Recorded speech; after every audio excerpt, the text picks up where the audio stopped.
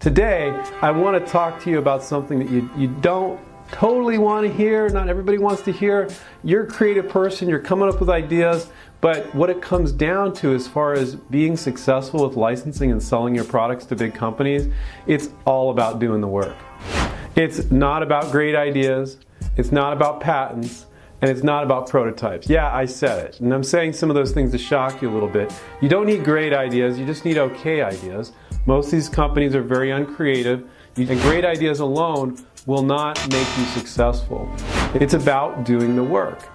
And now, fortunately, the work of licensing is literally 1,000th the work of starting your own business and selling it yourself, because you're dumping all that work off onto a company. So what is the work that you have to do that's absolutely most critical? Obviously, doing your research, studying the micro category of your product, looking at all the other products that are in that category and seeing if your product's going to fit in.